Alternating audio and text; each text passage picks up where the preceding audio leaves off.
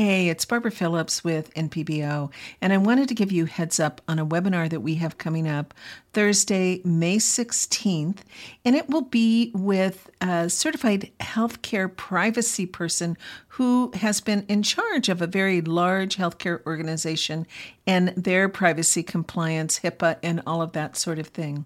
And I think it's very important that all clinicians attend this one because HIPAA affects all of us. And so you can get more information about that at npbusiness.org/privacy matters. And just another quick heads up after that, in June, we'll be talking with someone who has been in charge of the IT compliance to protect the organization. And so this one will be geared toward how do you protect yourself as well as your practice. And I'll be sharing more information about that later. So let's move on with the podcast. This is the NP Business Matters Podcast, episode number 12, with Yvonne Darcy and Deb Kiley on book writing.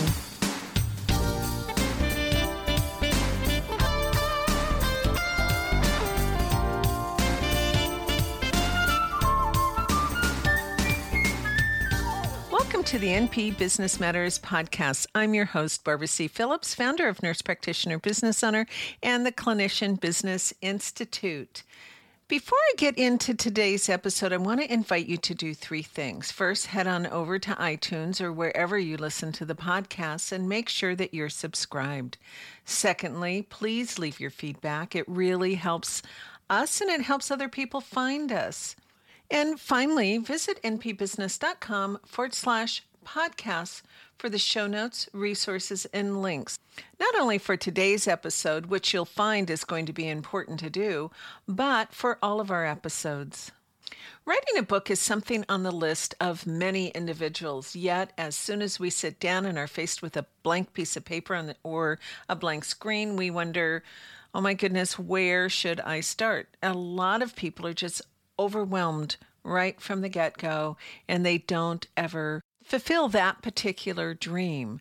Today, I'm talking with Yvonne Darcy and Deb Kiley, whose new book, Pain Management in Primary Care, Essential Knowledge for APRNs and PAs, was just released by Springer Publishing. Yvonne is a respected expert, the author of numerous books on this particular topic, and is a sought-after speaker on pain management for the inpatient as well as outpatient setting. Deb Kiley, who we heard from in episode number 4, also practices pain management from a more holistic point of view. We talk about the work that goes into writing a book, how to create that schedule and discipline, about having a publisher, and so much more. Make sure that you're listening all the way through so that you can learn about the time-limited offer that Springer Publishing has made available for this particular book. That coupon code is going to be good until December 31st, 2020 for 25% off. So let's go ahead and get started.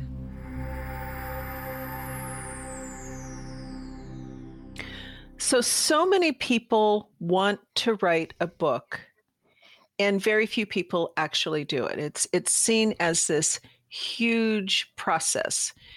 And Yvonne, I know you've written a lot of books in the past, and the two of you have now collaborated in your latest book on pain management in primary care.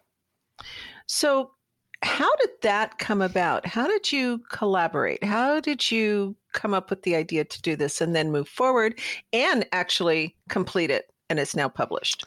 Well, that's a really interesting question, Barbara. It really is, because Deb and I talked about this for, I guess, maybe 3 or 4 years about writing this book, but we realized it was so comprehensive, we all kind of backed off from it a little while.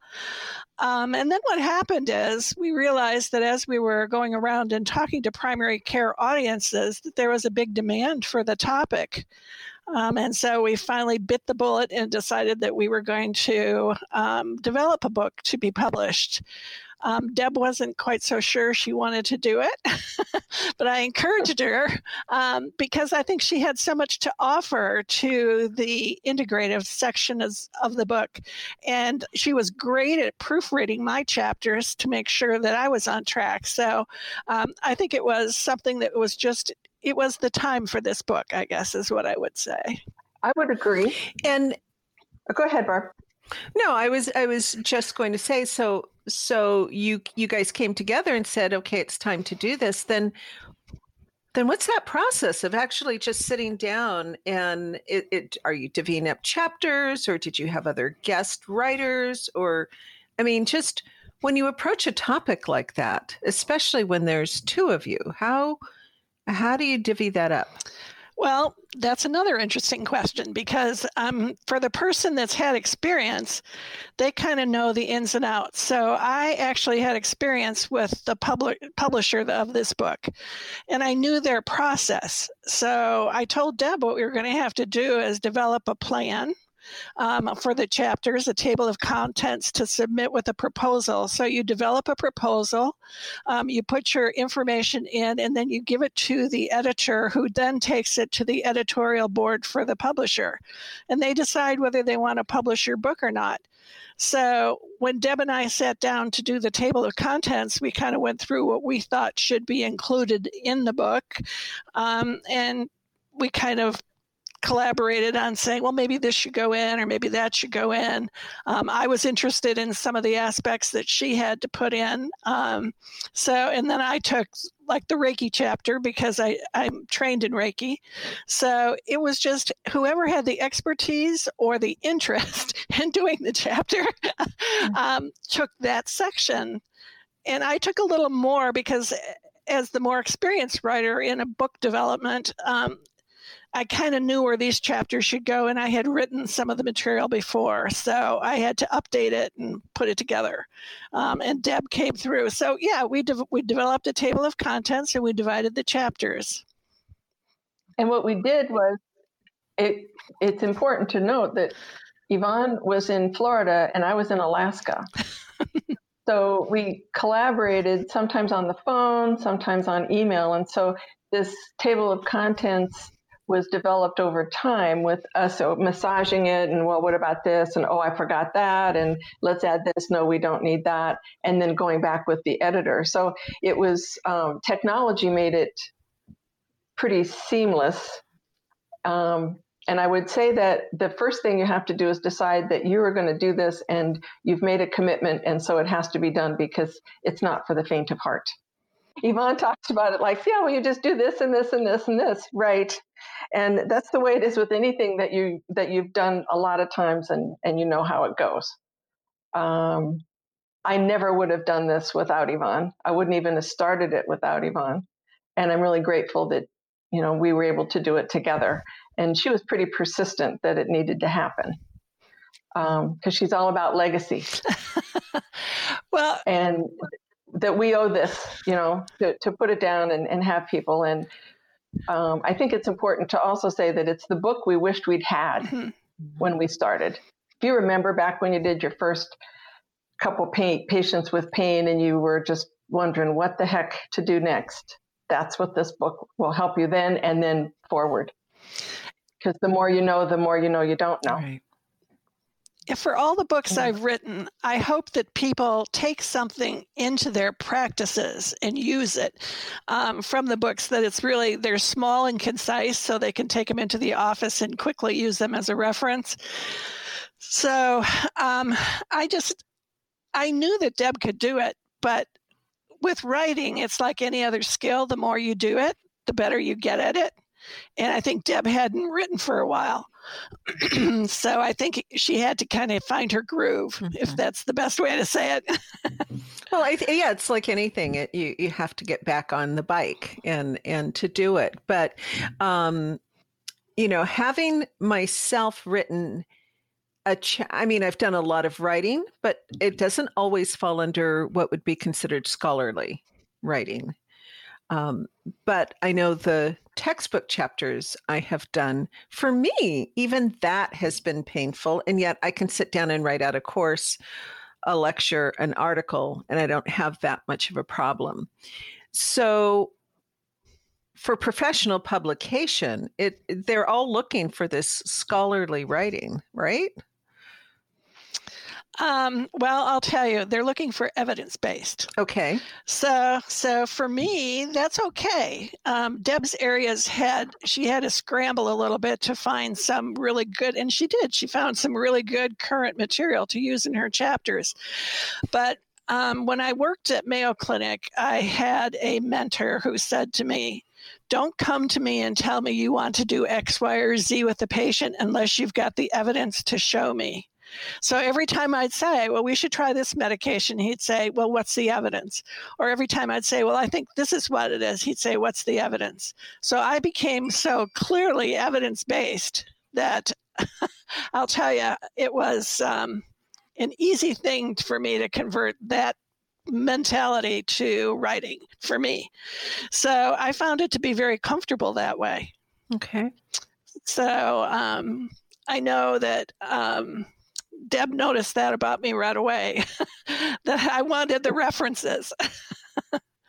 The first time we worked together was, 7-8 years ago, maybe now. Yeah. AANP, which was the academy at that time, was doing a course that they wanted written, where they provide, we create the hard materials and then deliver the course. And it was on safe pain management in older adults. And so they asked Yvonne and I to collaborate on that. I'd never met her. I didn't know who she was. And I found out very quickly that everything was going to be referenced to the 9th degree. And okay. Yeah. I see where we are here. And it's worked out well. It's worked out well. I'll tell you, when you write a book, they send it to an editing service who goes through and makes sure that everything that should be referenced is referenced. So it's important just to do it from the start. It saves lots of time and heartache. So if you're writing, it's just much easier to put in the references and make sure that everything's covered, that you don't come up with basically your own opinions on things, that it be more standard, because people are going to use this in practice. So you have to make sure that what you have is based on the current literature on the topic. So it's better to just reference it right off the bat. So when you're looking at referencing everything, especially if you're looking at an area that is changing a lot, how is there a way to allow for that when you're writing a book? Because a book is not, you don't sit down and write a book every week or every month to update things. So how are there certain things that somebody should be thinking about to keep things up to date, if you will? What I kind of reference in the books is current literature states. The database of literature states that this is the current process. And if there are some developing things, like I had the new CAPA tool, which is the functional pain assessment, which I did indicate that was something that was developing. And there are things in pain management that are developing all the time. So you need to make allowances for that. But I just usually reference it as currently this is the process, or currently this is the guideline. And that's one of the things that we did include at the end of each chapter. We had a case study and references, but right before that, trending. So that something we're looking at now, but we don't have anything yet. And so it's not specific, do this, but it's watch for this. So it's a hint as to what you might want to look for in 21 or 22. Right. And that must be really helpful for people too that are reading these things. It gives them an idea that things are continuing to really evolve. Because sometimes I think, a statement that I always used when I would hear particularly students say, that's not what it says in the book. And it's like, our patients don't read the books and things change. And sometimes some of us get stuck in what's actually written in the day and not forward thinking with this is what it says, so I like that idea. These are trending and this is what to watch for, just as a hint to expand our minds a little bit. Yeah. Mm-hmm. And that took some pressure off, because you want to include everything, which you can't. But at least if you can, be sure to check here, look at that, follow this. It makes you feel a little better. Yeah. Yeah. No kitchen sinks in books. Right. Right. So one thing that hit me when you were saying this early on about the coming up with the table of contents, it's just like with anything, it's planning, right? It's planning this whole process. Mm-hmm. And when you start that plan, and as you said, you can't put everything in the kitchen sink, are you also at the same time thinking about, oh, this is in the next book or the next book?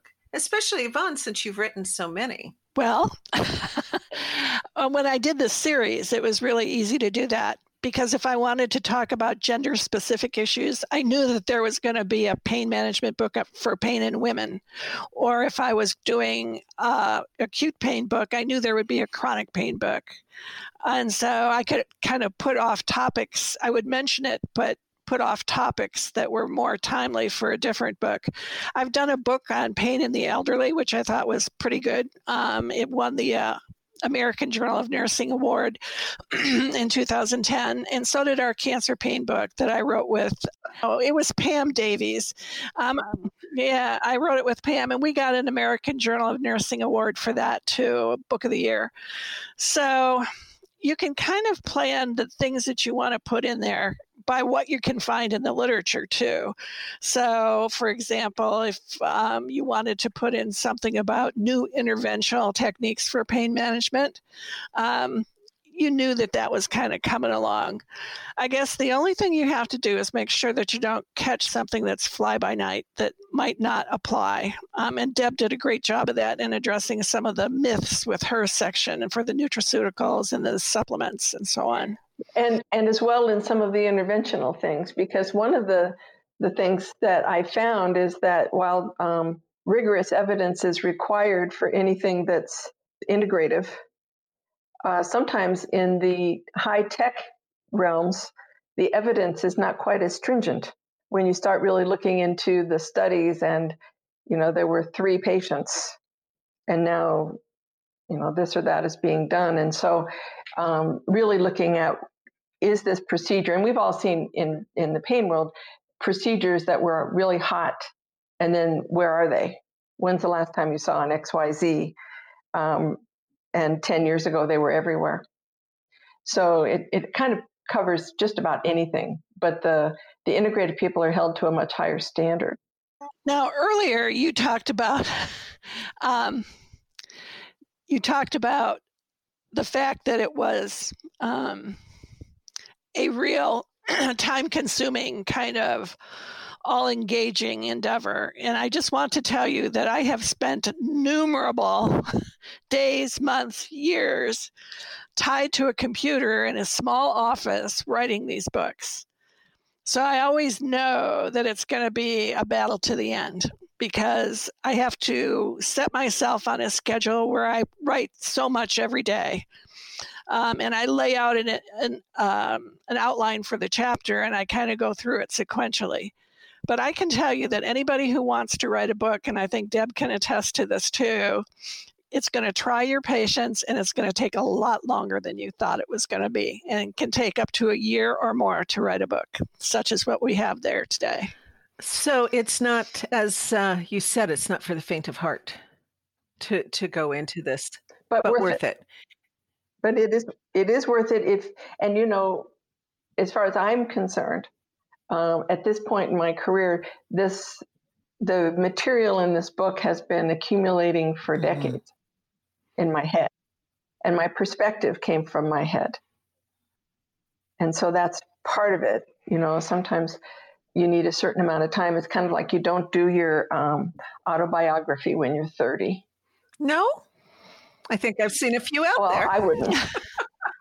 Yes. But, it has different meaning when it's later. It's a It's very satisfying, though. I can remember when I was working in a hospital, one of the case managers had, and I developed a template for use in the hospital, and we wrote an article about it. And we got on the telephone on a joint call with the editor from the company that was publishing it, the magazine that was publishing it. And the editor called her an author. And she said, the authors. And she was so astounded. She said, somebody called me an author. She said, I'm an author. That's so amazing. I never imagined I could be an author. So she was very excited about that. And when you first put the new book in your hand and you look at it, it's kind of like birthing a baby. It's like you've had this project going on for so long, and like, here it is. So even though it takes a long time and it's a lot of trouble and grinding away, once you have it done, it's nice. And I would say that the labor analogy is quite correct. That's how it felt as we were getting towards the end, the labor that won't end. I think one of the things that helped is that we had collaborated before. So I mentioned the first time, and we were writing, and then since then we've collaborated on multiple projects, some pretty standard as far as giving a talk together at a national meeting, or doing innovative things to present information, generally in the pain arena. So we knew each other's style, and we were used to give and take. And I think that's one of the key things with collaboration is there's give and take. And even though your peers and colleagues, somebody's got to be in charge. Somebody's got to be the lead. And the logical person to be the lead is the one with more experience. Right. So it would not have worked well if I had suggested to Yvonne how we were going to do this. It wouldn't have ended up well. It wouldn't have ended up at all. It would have ended really fast. That's, I think, a key part of collaboration is that people have mutual respect and expertise that's in the same range, but acknowledging that, you each have strengths and weaknesses, but somebody has to take the lead. Always. And sometimes when there's a disagreement, you have to work things out because you have to continue working on the book. So it has to be smoothed over and decided. So for my new authors, for people that I hadn't collaborated with in the past that I was going to be writing a book with, I asked for their CV. And then I would send the CV into the editor for the book and have her review it. And then we would talk and decide whether this candidate was a good candidate for a co-author. And then I would offer the project to the new co-author of the book and kind of give them a highlight of what it was going to be like so that they understood what they were actually getting into. If they didn't want to make a time commitment of 9 to 12 months, well, then maybe they weren't the right one. So you just have to kind of I can't say use your gut, but you have to kind of assess what you want to do and who might be a good fit to do it with. And for me, it never has always meant that I've collaborated with the person before, but I had confidence in the skill and expertise of the person that I was doing it with, that they would be able to pull it through the finish line. So a couple of questions. When you say that you ask for the CV and you send it in, what is it that you all are looking for? Are you just looking for that clinical expertise because your books are clinically based? So are you looking for the clinical expertise and the experience, or what are you looking for? That's one thing. I'm also looking for people who write. So if they've written articles or they have a master's degree, I know they've been writing if they've been through a master's program. So if I have a nurse practitioner or a CNS who's been through some kind of an advanced practice program, I know that they should be able to put words on paper that make sense. So that's kind of what I look at. And then somebody that seems like they're truly interested in it. I had somebody who was really interested in writing with me and really wanted to write a book, but she just couldn't ever get the information to me that I needed to be confident she really wanted to do it. And then eventually she said to me, it's just not for me. She came to the understanding herself. Well, just the fact that she wasn't getting that stuff to you would have been a red flag. Yep. How much time did each of you devote to this? Was it like on a daily basis, a weekly basis? I mean, did you spend, 5 hours a day just writing, 2 hours a day, or just over the week you wanted to make sure that you got in, 10 hours or whatever? I have no idea. I usually tried to write every day. But there was a time that I got sick. So I got COVID, and I was down for 6 weeks. So coming back to writing it was a little bit difficult because I couldn't concentrate when I first started going back to it.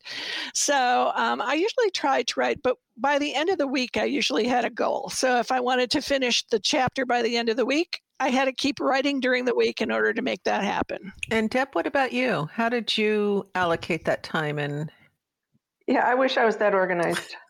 I was. So you sound normal. I was more deadline driven. Yeah, so I would think about it.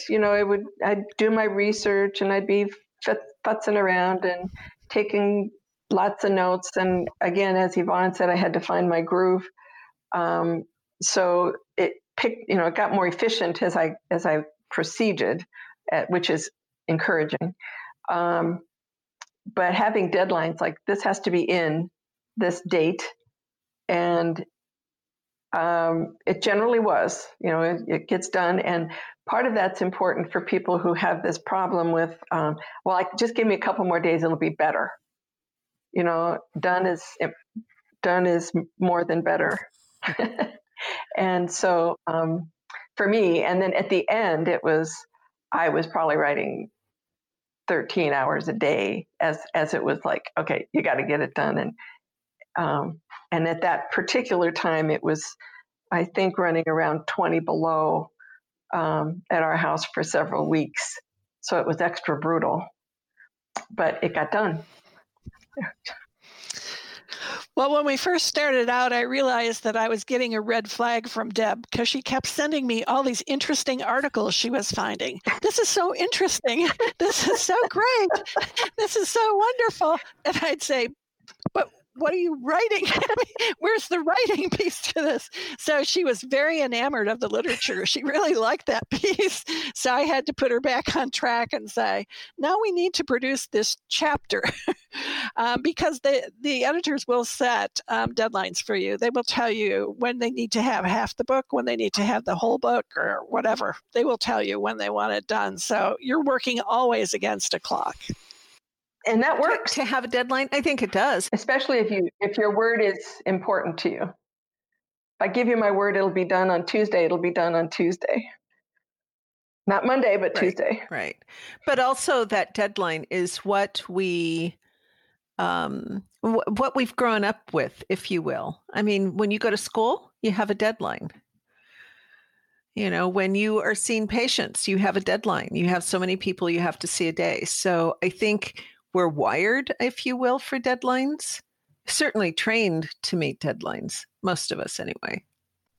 I did have one author who I would say you need to have the chapters in, and I would get her chapters and I'd send them into the editor. And a couple days later, she'd say, well, here's the new revisions on this chapter. It's like, no, that is not how it works. Fortunately, the editor was very forgiving and took the new chapters. But, when you have a deadline with an editor, they kind of expect that when you present it to them, it's the finished product. These days, there seems to be a lot of people who want to self-publish versus going with a publishing house. Do you have any thoughts on that, either of you? Well, I do. I would never self-publish.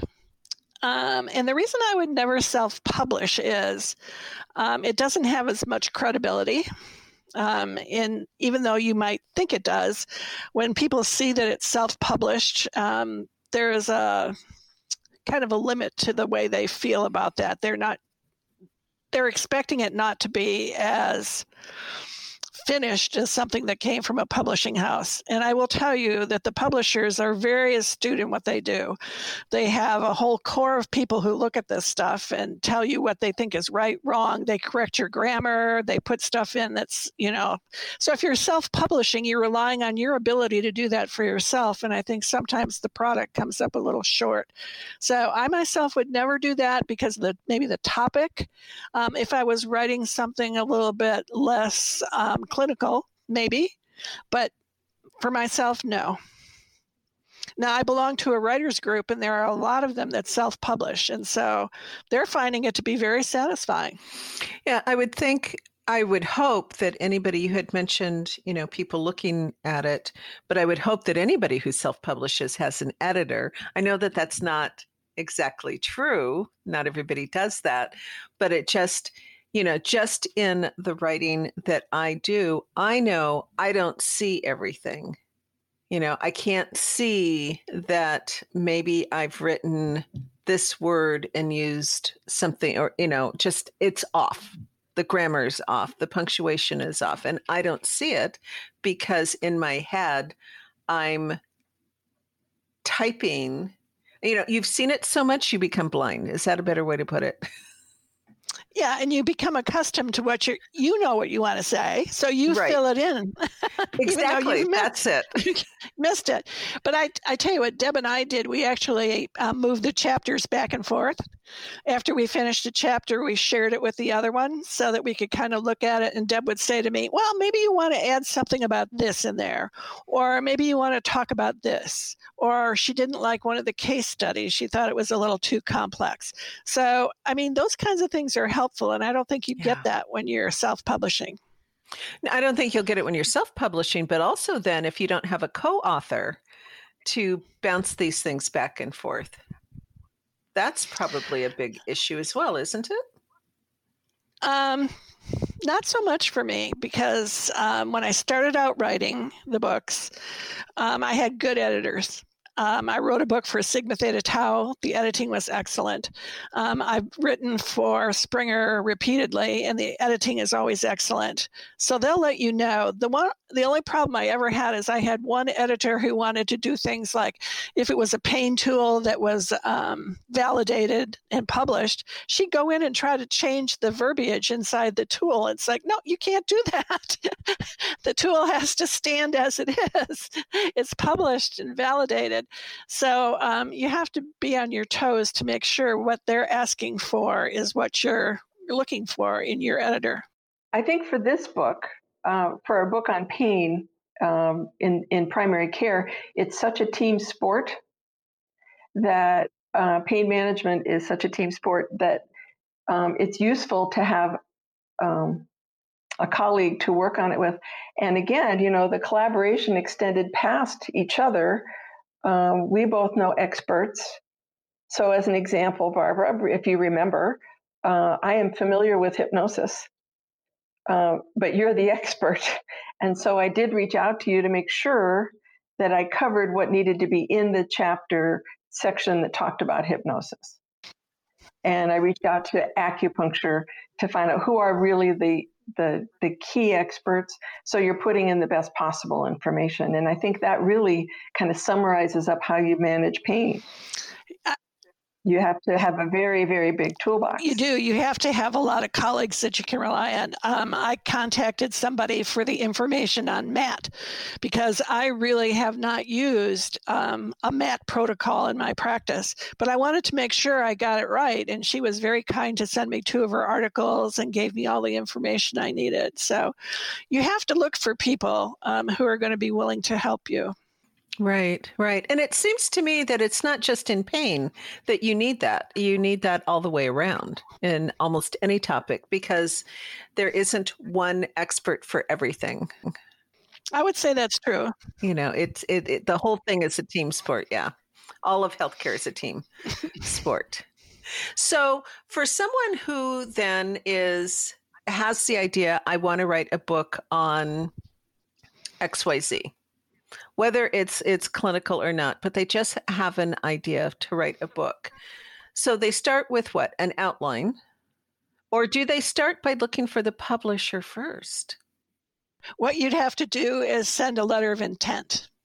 You send a letter of intent to the publisher and say, I am interested in writing a book on cardiac arrhythmias, let's just say. And so they will put that information in a letter, and they can maybe attach an outline so they can see, and maybe a CV. And then it's up to the editor to forward it to their editorial board or not. And each of the editors has a formula that they use. They have certain criteria that they want you to give them before they give their okay. So you just follow that through, submit it, and then they make the decision whether they want to publish you or not. And I wouldn't be too unhappy if I got a no the first time. I'd take it back, revise it, and send it back in, or attempt with another editor. Mm-hmm. Mm-hmm. On someone who hasn't written before, first-time author, and they're sending this stuff in, I mean, you hear about general writers that you're going to get rejections and rejections and rejections until you get somebody who says yes. How, so for instance, if I was going to write a book, let's just say I was going to write a book on medical hypnosis. I've never written a book on medical hypnosis.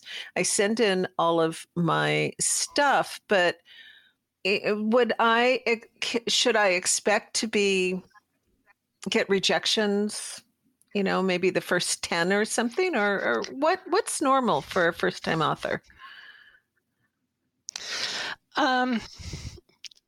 I hate to say, because I've never had a rejection, so I don't know. But I would tell you the first thing you have to do is look and see if there's already a book written. So for hypnosis, I happen to know that Springer has one. Mm-hmm. So they would not co-publish another one on hypnosis unless it took a different aspect of it. So it would be hypnosis for children, or hypnosis for adults with PTSD, or something that was more specific. Mm-hmm. So you can't expect to get rejected, but that doesn't mean it's a bad idea. You just have to make sure that you go to somebody who's going to be, and you would want to work with somebody who's going to be open to what you're offering. So. Mm-hmm. Well, I think to me, a no is just a no, and you move on to the next, and you change and you revise, and it's like that whole idea of there's no failures. It's a lesson. Okay, maybe I need to do this different or that different. So again, the person first starting out, they would go find themselves a publisher. They would do the CV, they would do the outline, they'd send the letter of inquiry. And if they get an acceptance, then they start writing. Would that be the process? Once you get the acceptance, you have to agree, you have to sign a contract. So they'll send you a contract, you have to sign a contract, and it clearly lays out all the expectations on the editor's part. That it will be done in a timely manner, the topic, the length of the book, the size of the book, everything. So it's clearly laid out in the contract. So once you have the contract, then you can start writing. But I think it would be kind of futile to write before you got your contract, because you wouldn't know what they were looking at for, say in our chapters, we have the material, then we have the trending, then we have the case study, and then we have some questions at the end that kind of clarify the thinking of what we chose in the case study for the intervention. So, they're going to tell you what they expect from you, and you have to follow the outline that they give you. Are there any other pearls of wisdom for people who just want to get started writing? Well, Deb may have a different perspective on that, because she just started, this was her first trial for a book. So what would you say, Deb? I would say if you have something that you really want to share and that you have an expertise in, you have to write it. You have to write. You have to start by actually putting fingers to keyboard or pen to paper. And I would say, if I was looking to start this, and again, Yvonne was rather persistent that I was going to do this. It was clear that it was going to happen, and it was just a matter of time. because she's pretty relentless, and I'm very grateful for that. But I'd still be thinking about it. That would be a good thing for me to do one of these days. Write it down and then look for somebody that you trust and who you've given a reason to want to share their time with you, and say, what do you think? I want to go ahead and do this. And then the question I would have is, I would not know where to find a publisher. We're with Springer, which is a big publisher. They knew you. I don't think I would have been with Springer by myself. So Yvonne, I don't know how that would work. Where would you look for, where do you start? Well, I used to work with Lippincott as well. So I know that Lippincott, Elsevier, and Springer are the big healthcare publishers for nurses. So I would choose one of those three who didn't have a book on the topic I was looking for. And Deb is absolutely right. You have to sit down and start writing. You do. You can't just sit there and think about it. You actually have to put hands to paper or hands to the keyboard and start writing. And there's a value in the written word. When I was very, very new to pain management, somebody wanted me to write for a Lippincott nursing journal. And I said, well, I don't know. I have this big pain service I'm following. And she said, you know what? You can go and present for an hour and that's gone. She says, it's gone. That after the hour, it's gone. She said, but when you write, it's there forever. So you have to think about what it is. What's your motivation? Do you want to help other nurses? Do you want to help other professionals learn about your area? Or are you just interested in putting something out there for a brief little period? So I thought about it and I thought, well, I guess I can do this article because I have this great big pain service and I deal with epidurals all the time. And at the time we had walking epidurals for birthing mothers, which was a hot thing. So she said, you need to write this article because what you're doing there is so unique. And so that's how I actually got started writing. But it's important to just do it. So tell us about your book. We've talked about it a little bit, primary care, pain management for primary care, but what if someone is interested in primary care or just getting started, or if they're interested in pain management, which anybody who works in primary care, in my opinion, should be doing pain. You have pain management. That's what your people come in for a lot of the time. But what can they expect when they open this book? You mentioned Reiki and integrative supplements, but what else is in the book? Well, I kind of have a little format for when I write a book, and I start out with discussing the problem. So what is the problem with pain management in primary care? Does everybody know that if a patient is on opioids and they approach a new primary care practice, that 80% of the practices will not take them as a new patient? Probably not. So you look for interesting facts about pain management and primary care. And so I started that as the first chapter, the introduction. Then I went through the basics. I go through assessment. I go through how pain is processed. I go through the medications. And in this book, I went through some legal issues and regulatory things so that people would understand what the issues were there. And we had some motivational interviewing in there. We have a chapter on that. We have to create a plan for your patient. What's good documentation? And then Deb has a whole bunch of chapters about interesting areas that she practices in. You want to share that, Deb? So the key, the motivational interviewing where you have the patient engaged as a member of the team. And one of the things about this book is it's very much patient focused with the evidence and the team concept and how to put together your own team, which you may or may not be in the same health system. And you may be in a health system and have team members outside, and who can help you with these patients beyond the obvious.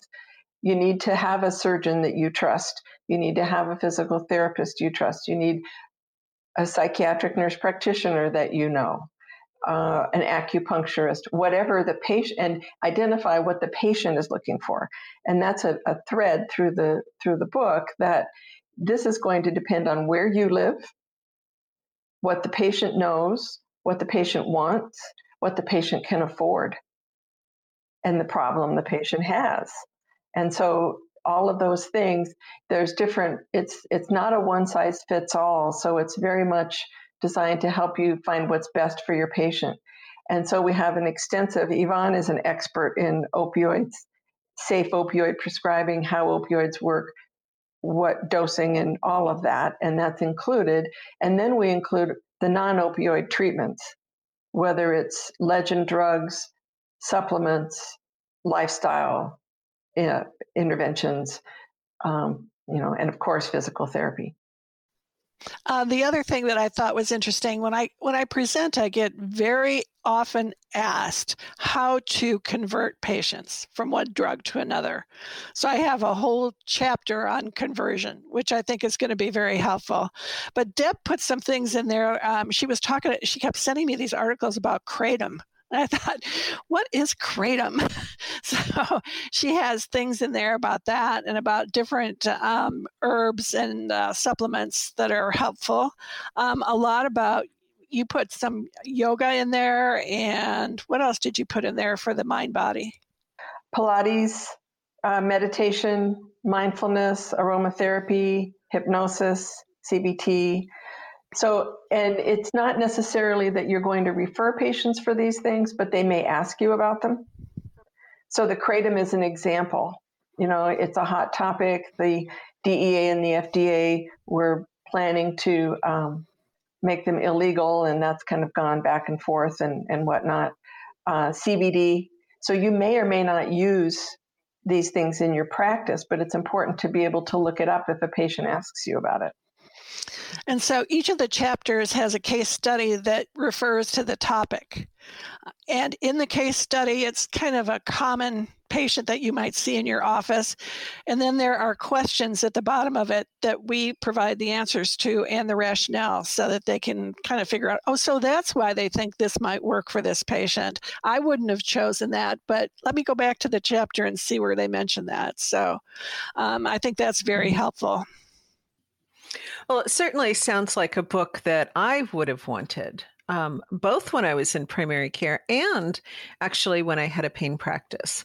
I was fortunate enough to have access to the University of Washington's pain center to get some help with when I needed it, to call them up and say, hey, what about this? What about that?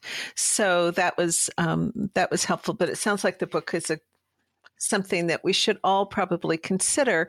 And I believe you said that that people could get that book now. Is that right? And that there was a special on it. So it's available, and I think you'll have in the show notes the link for the promo code for 25% off, which is a great screaming deal. 25 is good. Okay.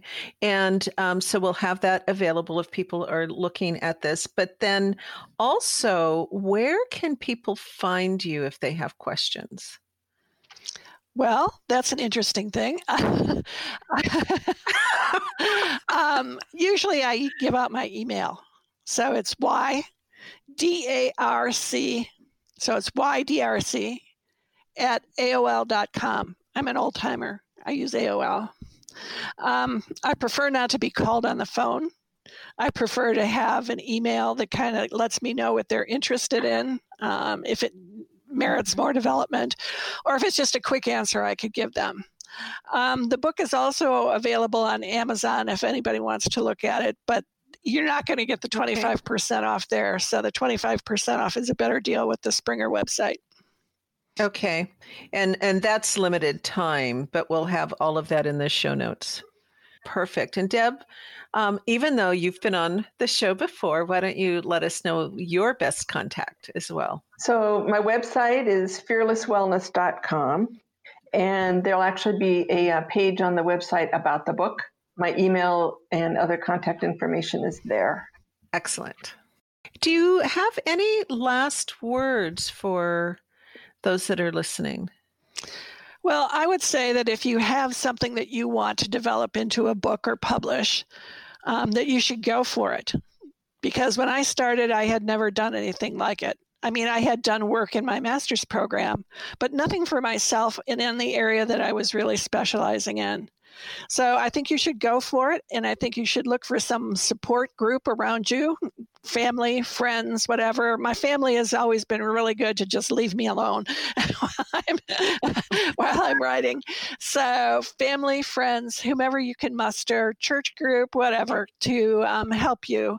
And it helps to tell somebody else you're doing it, because when you tell somebody else that you're doing it, it's kind of like you've made a commitment and they're going to ask you about it. So you have to kind of push yourself forward a little bit. Yeah, agreed. Accountability partners are golden. Mm-hmm. Yeah. And Deb? I would say it's hard, it's challenging, and very much worth it. It's very satisfying. And I'll look back at a chapter and go, oh, did I write that? That's really good. And with surprise. And I also would say that one of the benefits of collaborating is Yvonne and I had worked together, like I said, for a number of years, but I think we got to know each other better. And we also had fun while we were doing this. It was, we talked about the hard parts, but there was also, you can laugh a little bit about it, and laughing at myself. I would say that it was not easy, but absolutely worth it. It's quite gratifying to look back and say, I really did that, knowing how much work it was. And when I read a chapter and I see a paragraph that I'm especially fond of, I say, well, look at that. I'm surprised I did that so well.